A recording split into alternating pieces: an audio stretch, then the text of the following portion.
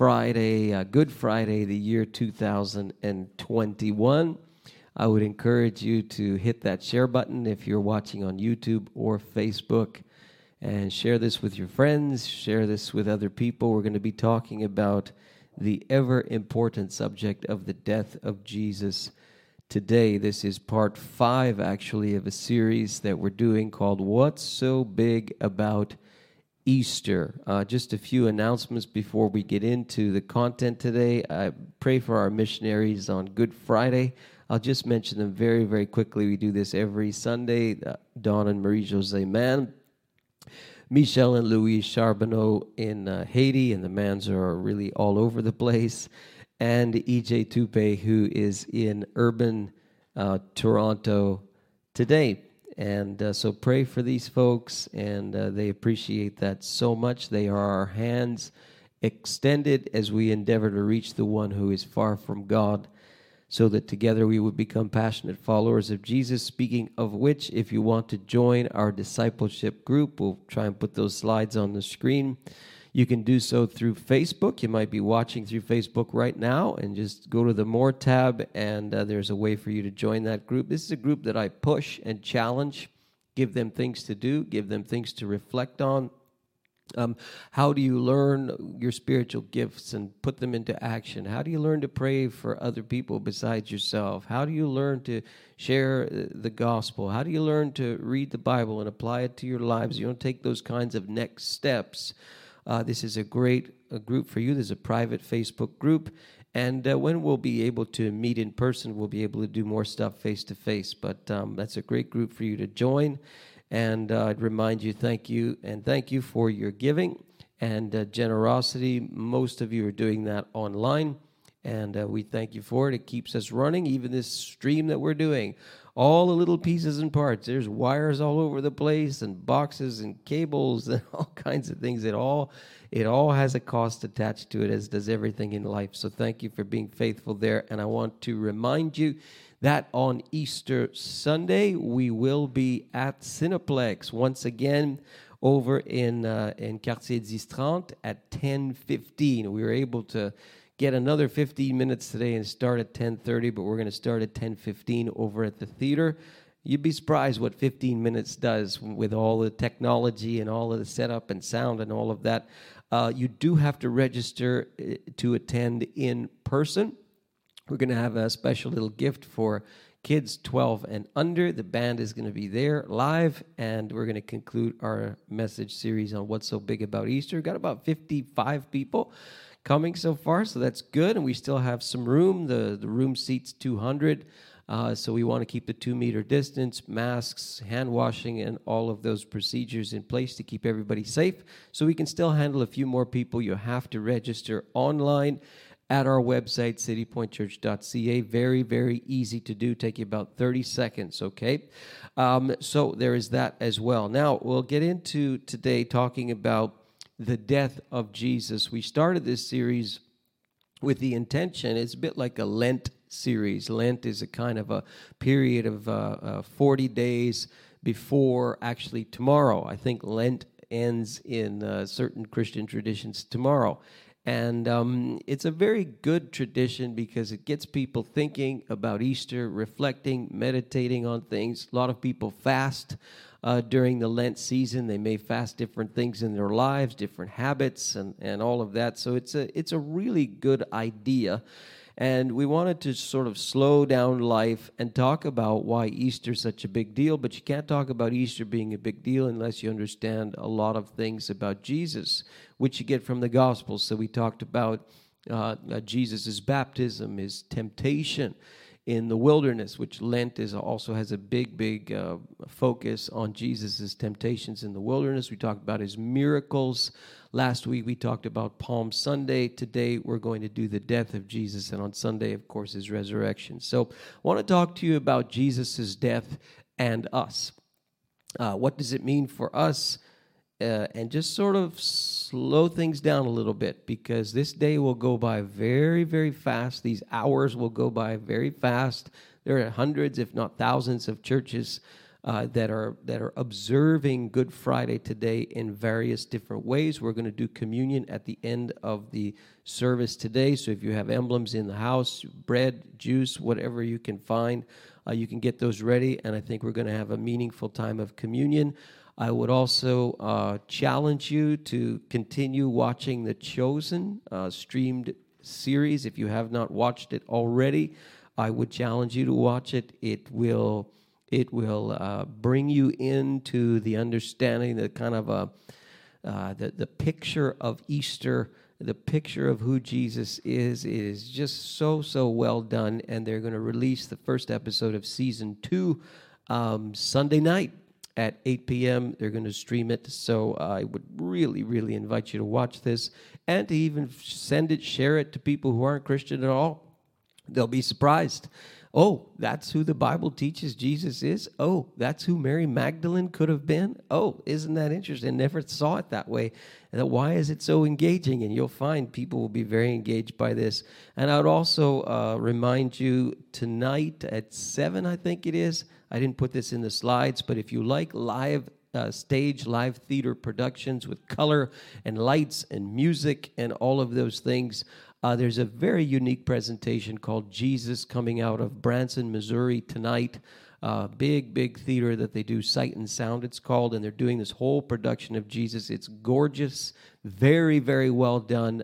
They played recordings of it last year for free on a stream, but tonight's is live. So if you want to watch it live, it'll be quite fun. Sight-sound.tv. It's pay-per-view, streamed live from Branson tonight at 7 p.m., okay? So want to talk to you about the death of Jesus today on Good Friday and us. Pause for a moment. When we talk about the death of Jesus, it's very interesting that if you get into a conversation with somebody about Jesus' death, very few people today are going to deny that. Very few. I think there's still a sort of view, a theology within Islam that suggests that it wasn't really Jesus who was crucified on the cross, or perhaps that he swooned. But the truth be told, that no serious historian, no serious scholar is going to deny that Jesus of Nazareth died by execution on a Roman cross. And partially the reason for this is because we all relate to death, all of us. And we all either know it's coming or we try and push it away. But we've all, or most of us, have been to somebody's funeral, and we know that death has a 100% success rate. It never, ever misses. Never. And it didn't miss Jesus either. And so when we think about the life of Christ, we may try to find ways to wiggle around his miracles and all of these things. But when we get to the death of Christ, very few of us will deny this. But the death of Christ is a kind of a paradox, isn't it? For some people, it is an irritant. It is, to use the old title of the Al Gore documentary from years ago about climate change and global warming and so on. It is a bit of an inconvenient truth for some of us. It's an irritant because when we think about the death of Jesus and we think about what he suffered, and we look at it and we say, well, why? Why would such a apparently good man be so brutally executed? And it irritates us to some degree, but it also is an irritant, especially if you are an atheist, let's say, because we ruefully have to acknowledge that this thing took place. And it can become a little bit of an odd, inconvenient sort of truth. Is there any significance to it, to our lives, or is it just a thing that's in antiquity and so on? It'd be a bit irritating at times, but also for others, and especially for people of faith, it is a tremendous source of forgiveness and hope and promise. Say, why? How can you call Friday good anyway? You've got this brutal death of this great man, why would it be a source of hope for some, a source of forgiveness for some, but a bit of a kind of inescapable, inconvenient truth for others? So it has a lot of paradoxical stuff in it. If you have not seen the Mel Gibson movie, The Passion of the Christ, and you can stomach the gore in that movie, that will give you a taste of what I'm talking about in terms of this paradox of the death of Jesus. It's a very, very disturbing picture in that piece. And you have all sorts of emotions watching it. No wonder it became the #1 R-rated movie of all time, still holding, way back from 2004, I think it was. So you want to watch something on Good Friday, that'll really give you a taste of what the crucifixion would have been like. But there is this paradox to it. So when we think about the death of Jesus and we think about what is its relationship with us 2,000 years later, first thing that you have to grapple with, and this is why I say it can be an inconvenient, inescapable truth for some, is that this thing is established with great, great certainty. So the truth be told, when you talk about everything in the Bible, let's just focus on the New Testament. And you focus on the New Testament in particular and wonder if any of it is true. The death of Jesus has to be the most established piece in terms of history of anything in the New Testament. And it becomes a problem if you're going to deny the resurrection and accept the death of Jesus, but it's very hard to not accept it. I am very, very concerned over the last year and change about what is happening to people's faith. Churches have not been able to meet, face to face, as it were. And while we can do so online, you have to be so intentional and so disciplined to keep tuning in and keep engaging with your church and keep trying to grow. And, I think I've done 1,000 videos in the last year, just video after video after video. I can hardly keep track of it, and Zoom call after Zoom call and text after text and, message after message. But the truth is that I think that many of us were slipping, and our faith is kind of getting to be more distant, less passionate, less engaged, and so on. I'm especially concerned for young people and what this is doing to young people, and especially young people who are trying to be followers of Jesus. It is very, very tough to do that and not be around people in your own kind of age and who are thinking the same things that you're thinking and trying to encourage one another and challenge one another. It's very, very difficult. So I want to explain to you, especially those of you in your faith is fading kind of, and it's getting tiring now. We're into 13, 14, 15 months, whatever it is, with this pandemic. And, your Christianity is just kind of ho-hum. I want to establish for you and help you put your thinking caps on today. Pretend, young people especially, that you're in one of your boring Zoom classes, but you got to focus on this one, because I'm going to give you a Zoom class right now that's going to blow your mind if you're a young person and your faith is dry, or you're thinking and you're an adult thinking person, let's say, and sometimes saying a young person's a young person and an adult is offensive. You're a person who's thinking, okay? I want you to ride along with me for a few moments. When we talk about the death of Jesus, and Good Friday is probably my favorite day of the year, I think for this reason. The day when Jesus died is probably my favorite day of the year. I want to give you a couple of things from the Scripture. You don't even have to go outside of the Scripture to establish the certainty of the death of Christ. You can do so with very little outside help. You say that's impossible. The Bible's written by biased people. Hold on to your hats and just ride along with me for a few moments here. I'm going to start with John chapter 19. I'll put a few passages on the screen for you. Do a little bit of flipping. John chapter 19, verses 31 to 37. This is at the end of the line when Jesus finally faces the cross. Now you have to understand, as you walk through the Gospels and you see what happened to Jesus even before he's executed on the cross, you got a lot of things going on between Thursday night into Friday morning.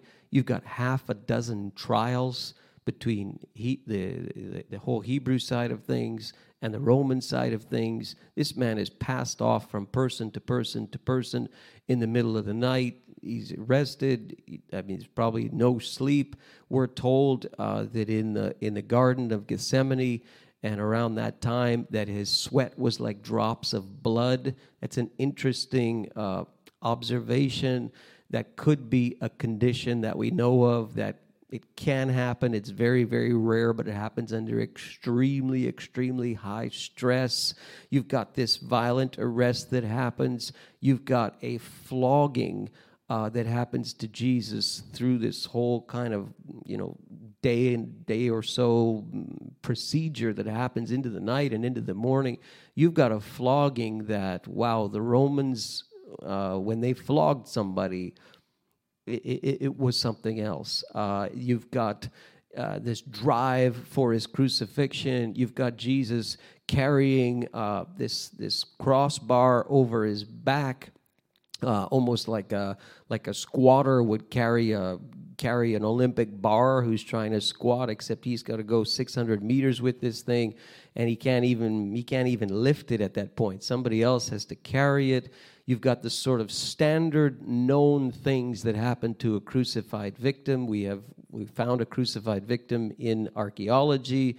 We've got a nail through his ankles. There's just a lot of things that would happen and that did happen to Jesus before he faces this moment on the cross. So I'm going to just focus on that for a few moments. Now, it was the day of preparation, verse 31, John chapter 19.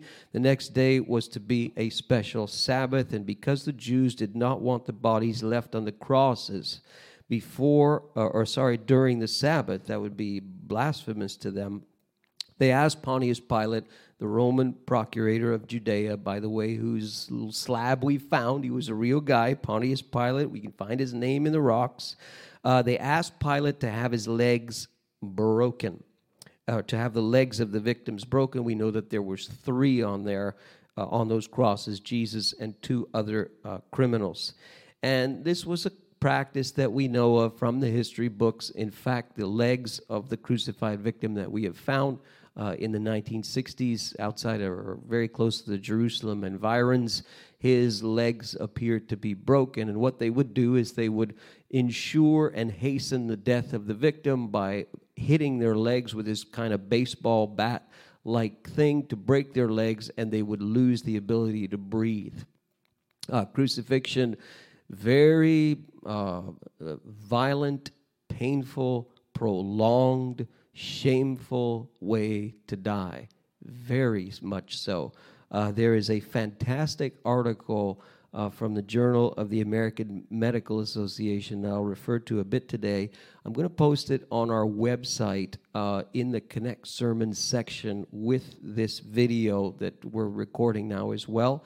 And you can take a look at it yourself. It's a secular journal, nothing to do with Christianity, where they go through in detail from a medical point of view, what would happen to a victim of crucifixion and what likely happened to Jesus. It's quite something, and one of the things that they would do is break these legs to make sure the person would stop breathing, because when you were crucified, it was very hard to breathe anyway because of the position, the posture of the body, and the way that the victim was either nailed or strapped to this cross, which was probably more like a T in Jesus' day, and it was probably a low-hanging cross, not a high-hanging cross. And you could breathe in passively It was a lot easier to breathe in, to inhale, than it was to exhale. You would have to intentionally exhale because the position of the body and so on, what it was doing to the lungs and all of that. And so they would break these legs, and the victim would die very, very quickly after that. They'd simply lose the ability to breathe. And so they go up to Jesus after they break the legs of both of these victims here in John chapter 19, verse 32. And they go up to Jesus, and when they come to Jesus, these are Roman executioners. They don't miss, ever. They go up to Jesus, and they come to the observation that he's already dead. And so they don't break his legs. Instead, verse 34, this is only in John's gospel. I want you to watch this carefully. Stay with me. One of the soldiers pierced Jesus' side with a spear, bringing a sudden flow of blood and water. It's only there in the Gospels. The man who saw it has given testimony, and his testimony is true. Seems to be remarkable to this observer.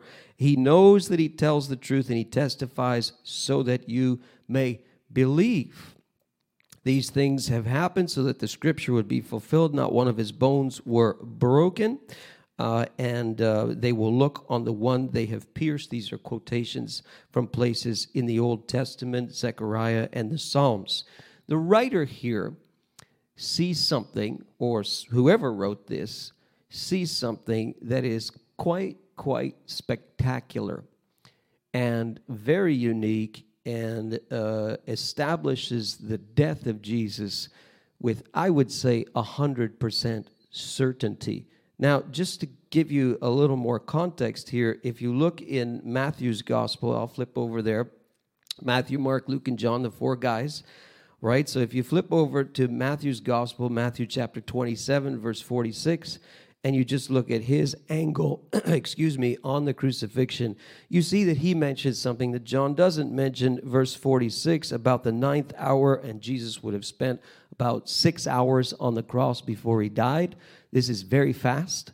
We see in the history books some crucifixion victims, it would take them days to die. It only took Jesus 6 hours, which suggests perhaps a more violent flogging. It suggests hypovolemic shock, that he lost a lot of blood in that, in that flogging. But it took a very quick amount of time for him to die, relatively speaking. 9th hour, Jesus cries out in a loud voice in the Aramaic language, Ilahi, Ilahi, lama sabachthani, which means, the writer translates it for us, Matthew, my God, why have you forsaken me? And they think he's calling Elijah, the Old Testament prophet. Very interesting detail there recorded. The same thing is done for us in Mark's gospel, Mark chapter 15 and verse 34. We see it there as well. Same quote from the same place. The place where this is quoted from, Jesus is not just saying something. He's saying something that was written 1,000 years before in what we call the 22nd Psalm. Now, when you read the 22nd Psalm, it is highly suspicious and eye-opening, because when we read the 22nd Psalm, we're looking at a rather gory picture of something happening to someone that looks suspiciously like a crucifixion. And that thing is written 1,000 years before by David. We know it's written 1,000 years before. We've even found parts of it in the Dead Sea Scrolls which predate the life of Jesus, at least the life of Jesus on earth. So what's going on here? Jesus utters this verse from this psalm. Very difficult to talk when you're being crucified because of the difficulty in trying to exhale. This is why the statements of Jesus on the cross are very, very short. He utters this statement. John doesn't mention it, but Matthew and Mark mention it. When you read that crazy psalm, it is a vivid and gory description of what looks almost exactly like a crucifixion. And it is such an uncanny coincidence that Jesus would say the first verse of that psalm, and then you read the thing, you go, wow, that's mind-blowing. And there are a couple of verses from the psalm that are quoted with reference to the crucifixion, as if they knew that there were things in there that were alluded to, and this whole thing was a prophetic picture, a predictive picture. You say, well, I can't be expected to believe that. That's just a coincidence. Well, let me just take it a little bit further for you. When you talk about the cause of death of Jesus of Nazareth via crucifixion, you have a number of things going on here. You have, according to the medical books, hypovolemic shock. So he probably lost a lot of blood in that flogging, and that would cause the body to try and pump blood that it's lost and try and feed all the members of the body enough blood to keep working. That's a huge, huge problem. Don't forget, he had sweat like drops of blood, according to Luke. So the stress level that he's experiencing, no sleep, having to try and carry this cross, that's something else. The medical people say, as most crucified victims would die of exhaustion asphyxia, so they wouldn't be able to breathe up on that cross. Ultimately, that would ensure their death. And in Jesus' case, the medical folks believe that there was something right at the end there, and it wasn't a gradual loss of his life, but there was something dramatic that took place at the end there, one climactic moment when he died. And there's debate about what it was. Some say it was acute heart failure, sort of like a heart attack, but others say that his heart ruptured and something caused a rupture of his heart within his body. Now, back to this blood and this water deal. This is an observation. You could say a scientific observation by whoever wrote that down, whoever claims to have been a witness to it. This is wild, this statement. This is wild. Let me tell you why. There's been a lot of work done on this whole subject of what caused the death of Jesus, what was a crucifixion like, especially when people took it very seriously when they found the victim, the bones of this victim in the 1960s, with a nail through his ankles and so on. When you talk about these two theories, whether or not his heart failed like a heart attack or whether or not his heart ruptured, you look at that little statement in John's gospel with this blood and this water. There's really only one way that you get that.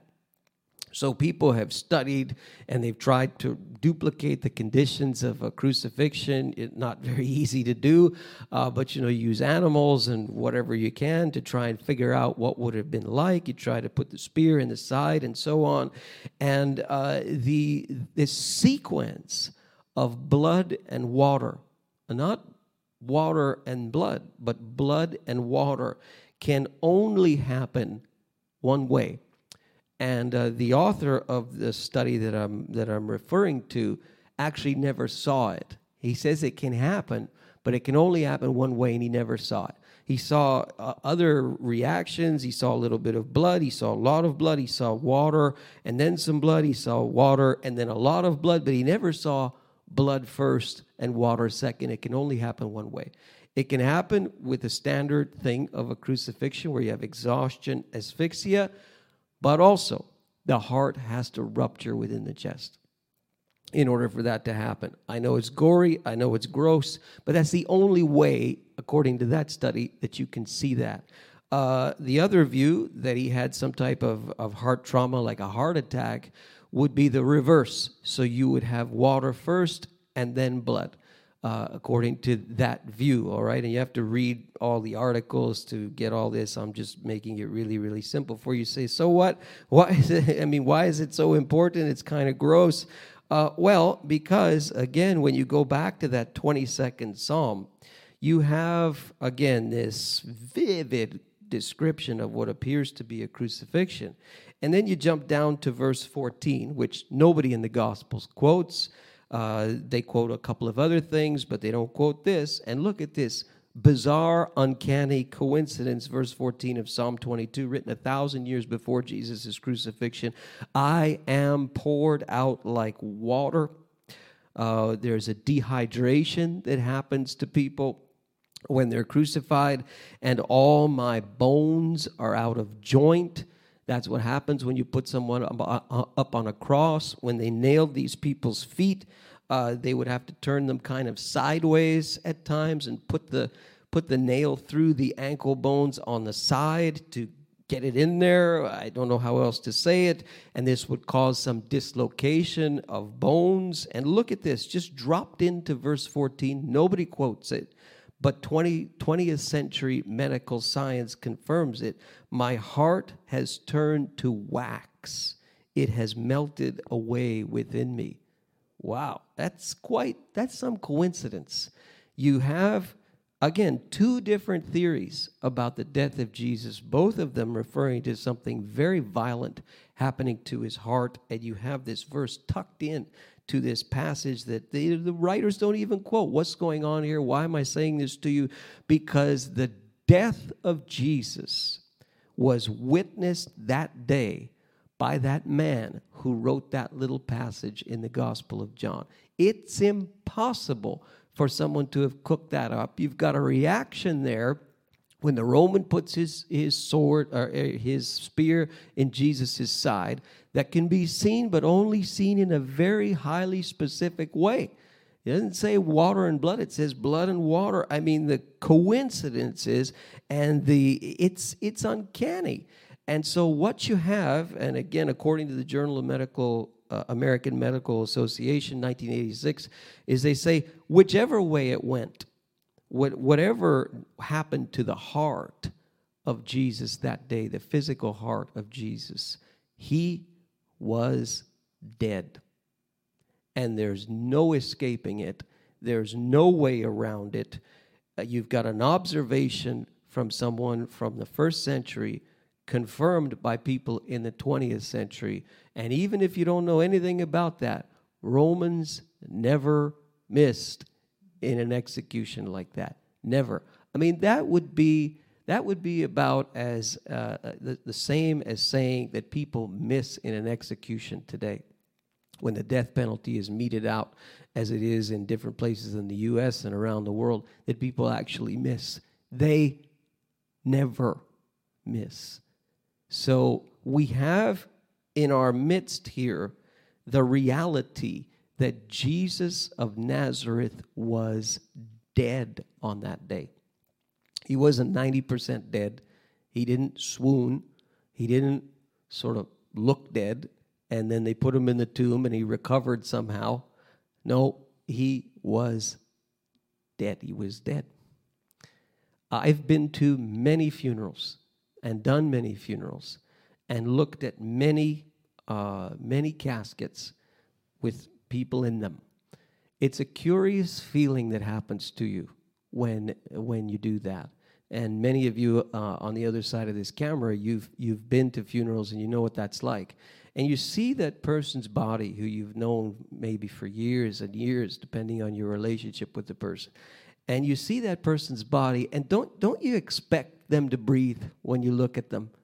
I always do. I look at them and I somehow expect them to move or something, and you're looking and you're just waiting for something to happen, and it doesn't.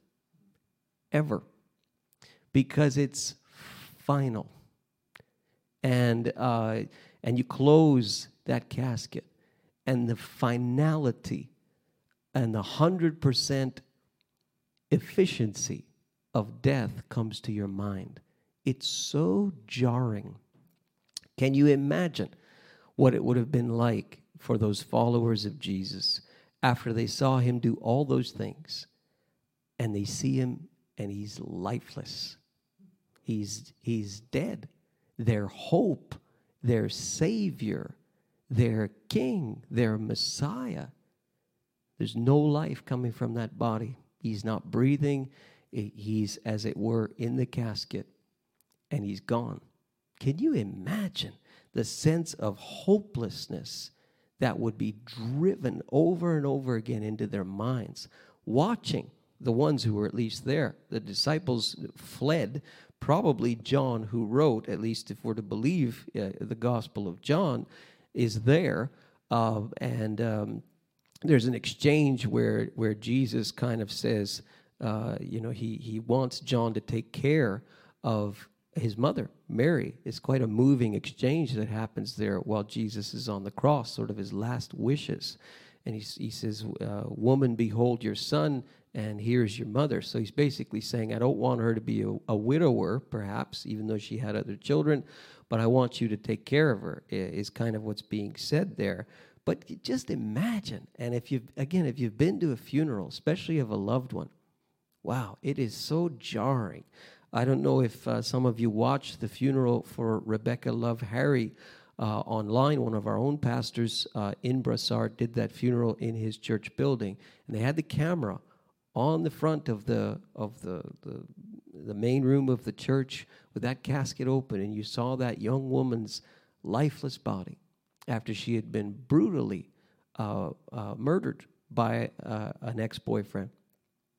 And the finality and the certainty of death, it can make you very angry. It can make you so frustrated. And this is what they felt. So this is a 100% thing. Now, that sounds so depressing. It sounds so gory. It sounds so dark. What does it mean for us that Jesus was dead? 100% dead, not 90%, 100% dead. You say, well, yeah, but Jesus went, he gave up his spirit and he went directly into the presence of the Father. Okay, but that's not fully revealed at that point. The whole thing, we stand on the other side of the reality of to be absent from the body is to be at home with the Lord. That is not a fully developed thought even at the time of the crucifixion of Jesus. The disciples aren't saying, oh, well, it's okay. He's in the presence of the Lord and, his body's going to be raised in 3 days anyway, so everything's going to be okay. That's not what they were thinking. That's what we think in the church, 2,000 years later. That's not what they're thinking. What they're thinking is it's over. Even though Jesus had predicted the thing would happen, that's not what they didn't get that. They understood that it was over. Hope was dead, gone. But what does it really mean for us today? So when Jesus died, he dies completely. For the person who is not a follower of Jesus, again, it's an irritant perhaps. It's an inescapable bother perhaps. It's a reminder that, even Jesus died and it took him too. It's going to take us all. Maybe that's what the person who's very far from God or maybe the atheist thinks. But what does it mean for a person who's come to faith in Christ? What does it mean from a perspective of your relationship with God that Jesus, an innocent man, died on that cross? 3 things. And with this, we'll close and we'll go into communion in just a few moments. 3 things that the Bible teaches, some of them that Jesus taught. Number 1, death to self. Death to self. Say, what's that mean, death to self? You die to yourself. Luke chapter 9 and verses 21 to 24. This is Jesus teaching. And he says, the Son of Man must suffer many things and be rejected by the elders, the chief priests, the teachers of the law. He must be killed and on the 3rd day raised to life. There it is. One of the many times that he predicts his death and resurrection. One wonders if they got it at all, because after he died, their behavior doesn't indicate that they got it at all. But listen to what he says. If anyone would come after me, he must deny himself and take up his cross and follow me. What? Take up his cross? When you take up a cross, it's over. They watched people take up crosses in the first century in Galilee and in Judea. They watched what happened when a person took up a cross. It's over. They're going to die. And Jesus says, you want to follow me? You deny yourself and you take up your cross every day. Wow. Whoever wants to save his life will lose it, but whoever loses his life for me will save it. Whoa, that's pretty radical thought. He's got to be first and foremost. You are second. Your pride, what you want, all those things, you die to all that, and you put him first and his will and his desires first in your life if you're going to be a disciple. Boy, that is a high, radical call. It's death to self. It's death to pride. Romans chapter 6, Paul would write this.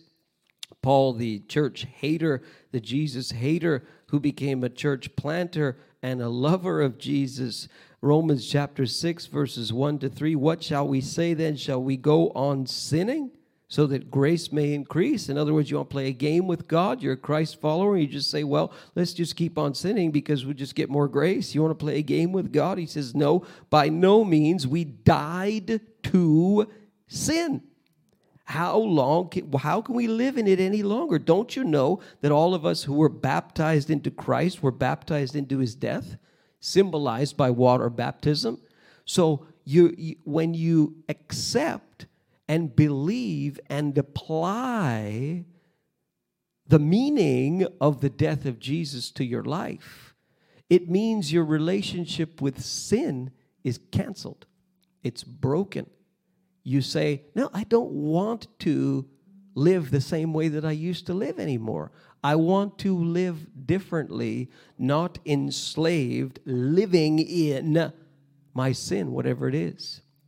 The desire changes because the death of Jesus takes meaning in your life. Death to yourself, your pride, death to sin. That means that a person who comes to faith in Christ, they're going to start living differently. They're going to start changing the way that they live, not because they have to per se, but because they want to. There's a change that takes place.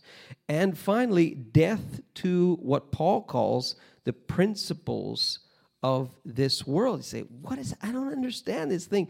Dying, what do you mean I have to die to serve Jesus? Well, in that spiritual sense, yes, you do. Yes, you do. So Colossians chapter 2 and verse 20, since you died with Christ.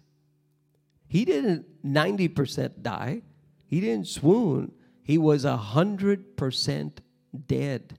When you come to Christ, the old you dies. Since you died with Christ to the basic principles of this world, why, as though you still belong to it, do you submit to its rules? And there he's speaking about legalism. Why you're behaving in a legalistic, religious, super religious fashion when all that stuff, you died to that. That's the way the world operates. Try and jump up and down and make it to God and do all these religious things. That's old stuff. You died to all of that. You can't work your way to God. That's a principle of this world. Every religion will teach you jump up and down and you can make it to God. That's a principle of this world. He says, what are you doing living that way? You died to that.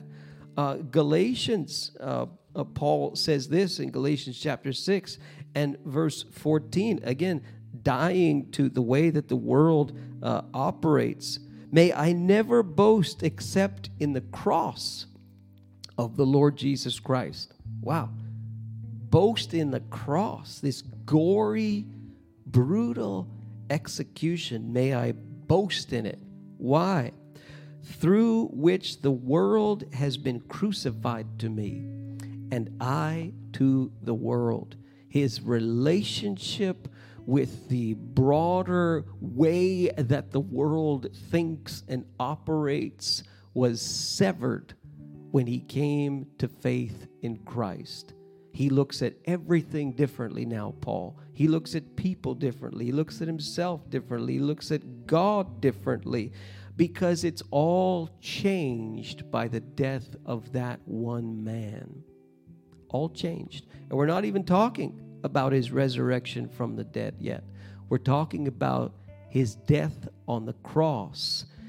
He dies as an innocent man, really, convicted of blasphemy, yes, but even Pilate, who essentially pulls the trigger, as it were, allowing for his public legal execution under Roman law. Even Pilate tries to get him off, and he can't. He's caught between a rock and a hard place in a political sense, in a power sense, and even Pilate can't get him off. And he washes his hands of the thing, as if to say, I'm innocent of this. It's your responsibility. I will not be held guilty of this man's blood. So why does Jesus die? In the big grand sense, he dies for you on the other side of this camera. He dies so that you will live. He dies so that you will be changed. He dies so that your sins would be forgiven, so that you would be able to engage in a relationship with God, because the debt of your sin that you owe to God has been paid by Jesus, not by you, but by Jesus as your substitute. You say, well, God loves me, God loves me. Yes, he loves you. But he also has this holiness thing. And this holiness thing that God has is infinite. It is immeasurable. And therefore, his holiness demands a justice for my sin and yours. And what justice would that be? Well, it would be in accordance with his immeasurable holiness, wouldn't it? So what does he demand? Everything. Your life. Everything. So how do you pay that? You can't. And that's why Jesus died. And that's why we call Friday Good Friday. Even though it's gory. Even though it's final. Even though it seemed like hope was over. Hope was just beginning in the death of Christ. One of the things that he says on the cross, it is finished. The language in the Greek that's used there means more like paid in full. The debt has now been paid. It's actually an economic term. Your debt has been paid. 40 years later, no more temple, no more sacrifices for the sins of the people. Temple's gone. Romans destroy it. Romans destroy the city. How are you going to get forgiven of your sins? One time. By Jesus and his death on the cross. That's why it's so significant for us. That's why Friday is so good. And I'm not talking even about Sunday. We'll get to Sunday on Sunday. So what I'm going to do now is just lead you in communion. Hopefully you have your emblems ready, and the band and the techs who are in the room, you can prepare yourselves while I find the scripture. There are some juice cups right there on the table. I'm pointing to them, and juice that's there. There are emblems that are prepared for you guys. So faithful, individually wrapped there. So I want you to participate, everybody to participate today at home. Those of you who are here in person, who are helping out today. So significant. We live in this time of outrage. We have this young woman brutally murdered. We have violence across the nation against Asian people. There's outrage about this, and as well there should be.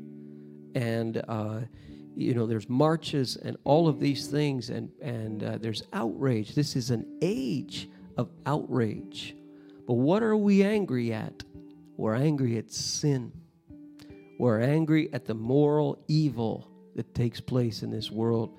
We're angry because we see people victimized by it over and over and over again, and something rises up in us in a rage against this. And as well, that should be. But the ultimate solution to sin, the ultimate answer to moral evil, is by God and what God has done for us on the cross.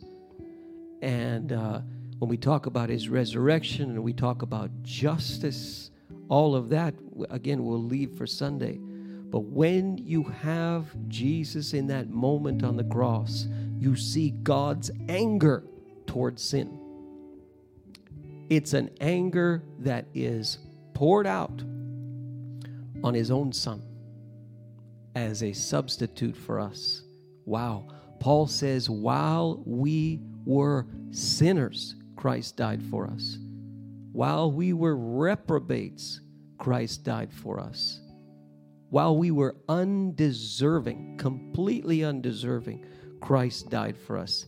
That is the ultimate answer to the problem of evil and sin in the heart. And it has to take place on an individual basis, one at a time, as people say, I bow the knee to Jesus and I surrender to him and to what he has done for me. I cannot do life on my own. My sin has me bound. I am destined for an eternity without God. And I want to change that picture and accept what Jesus has done for me on the cross. Matthew chapter 26, at the Last Supper, I love the way that this is phrased, so direct. Jesus, you've got two things going on there. The betrayal by Judas Iscariot right at the same table where Jesus is explaining what we're about to do here. And he just identifies the betrayer. And in the same phrase almost talks about this. Amazing. While they were eating, Jesus took the bread and he gave thanks and he broke it and he gave it to his disciples, saying, take and eat. This that you know of to be the bread without yeast that you eat every Passover to remember the speed that you had to leave Egypt and be set free from slavery. This also is now my body, which is for you. Do this in remembrance of me.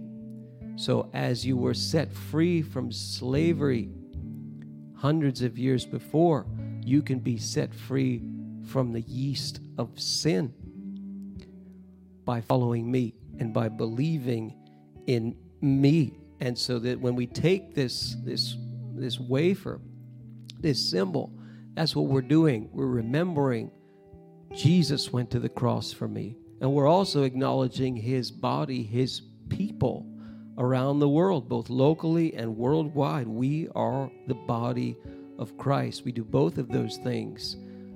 So would you partake with me of the bread today?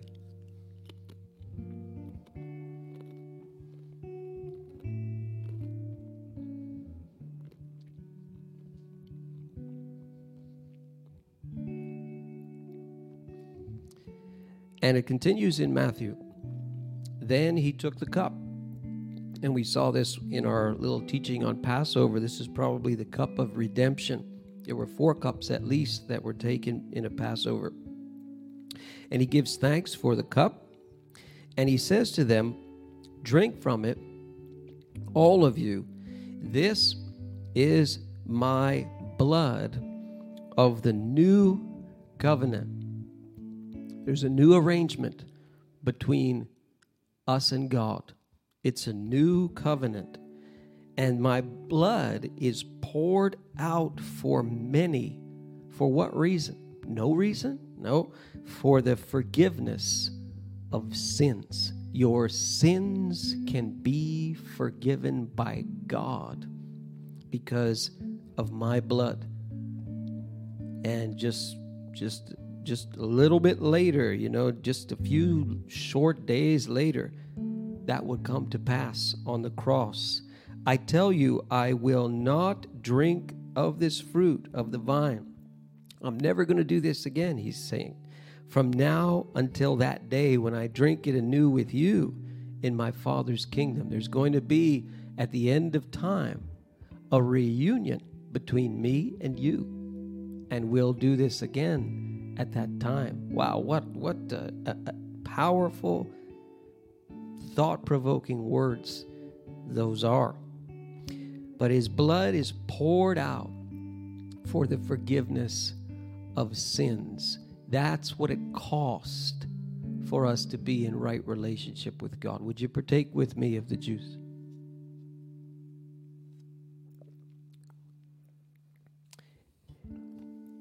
Amen. Thank God. Thank you, Lord. I'd like the rest of the band, if they go ahead and take their places, and they're going to play for us a little bit as we finish up Good Friday here. But I'd like to pray for you. Thank you so much for staying in with us, and I hope you learned. I hope you worship Jesus in a greater way, understanding what he really did for you. I hope your faith grows and becomes more certain, and your passion for him grows, and you'd put him first in your life. God, I thank you for each person, each household. Help us, Lord, 2021, Good Friday, to put you first, to take up our cross and follow you. I pray for the one who is so bound by themselves, so bound by their own sin, that your power would just pour into their lives at this moment, and that the power of the cross would be real in each person's life and home and family. In Jesus' name, amen.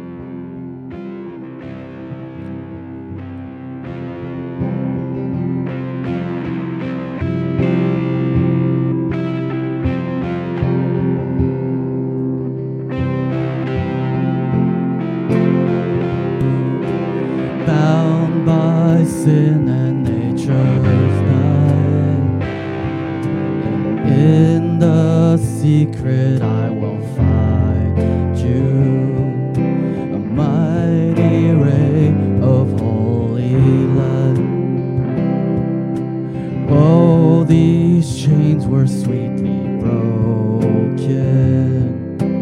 bound by shame you set me free.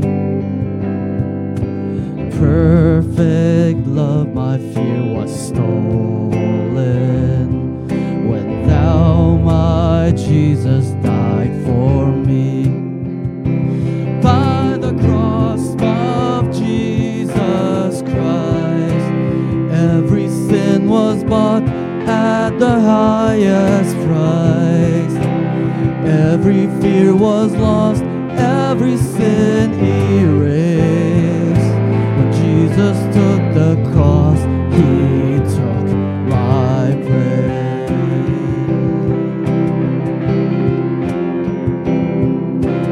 All my heart I lay before thee, to sound the depths of love divine. So free, so infinite your yours and you are mine. By the cross of Jesus Christ, every sin was bought at the highest price. Every fear was lost, every sin erased. Jesus took the cross, he took my place. By the cross of Jesus Christ, every sin was bought at the highest price. Every fear was lost, every sin erased. Jesus took the cross, he took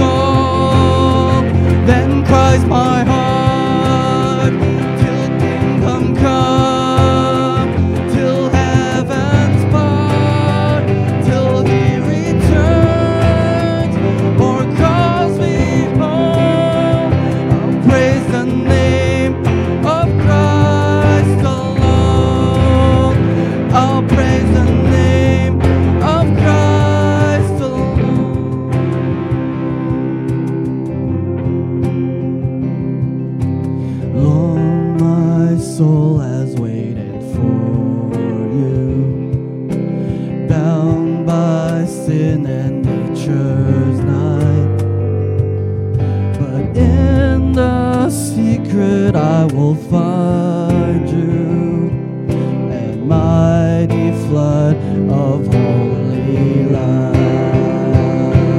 Yeah, by the cross of Jesus Christ, every sin was bought at the highest price. Every fear was lost, every sin erased. When Jesus took the cross, He took my place. By the cross of Jesus Christ, sin was bought at the highest price. Every fear was lost, every sin erased. When Jesus took the cross, He took my place. When Jesus took the cross, He took my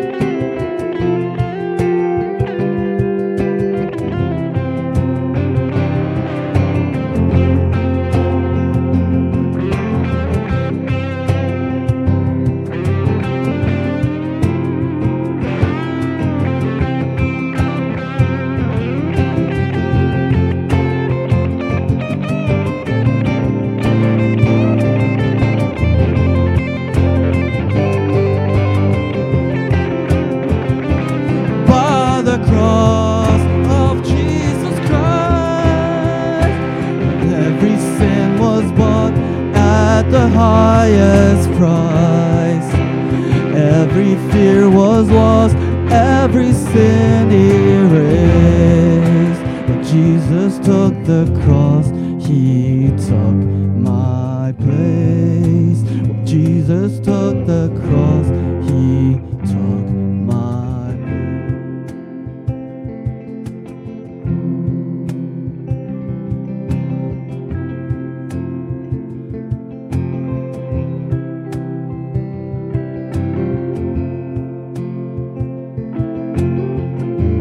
There we go. Thank you, Sean and Simon and Viano, for leading us today. And thank you so much for joining in with us. And I remind you, Sunday morning we'll be at Cineplex. You can attend in person by going to our website and registering there. We'll also stream it at 10:15. God bless you today. Enjoy the music. We'll let the band continue to play.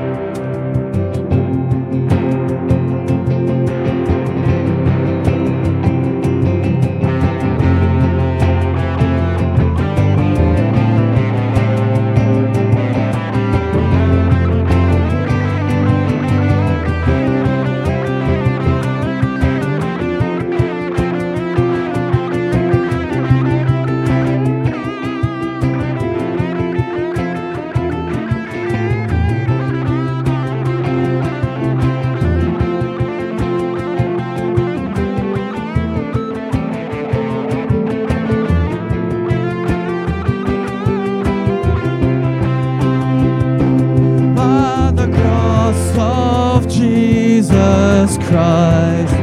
Every sin was bought at the highest price. Every fear was lost, every sin erased. When Jesus took the cross, He took my place. When Jesus took the cross, He took my place. When Jesus took the cross,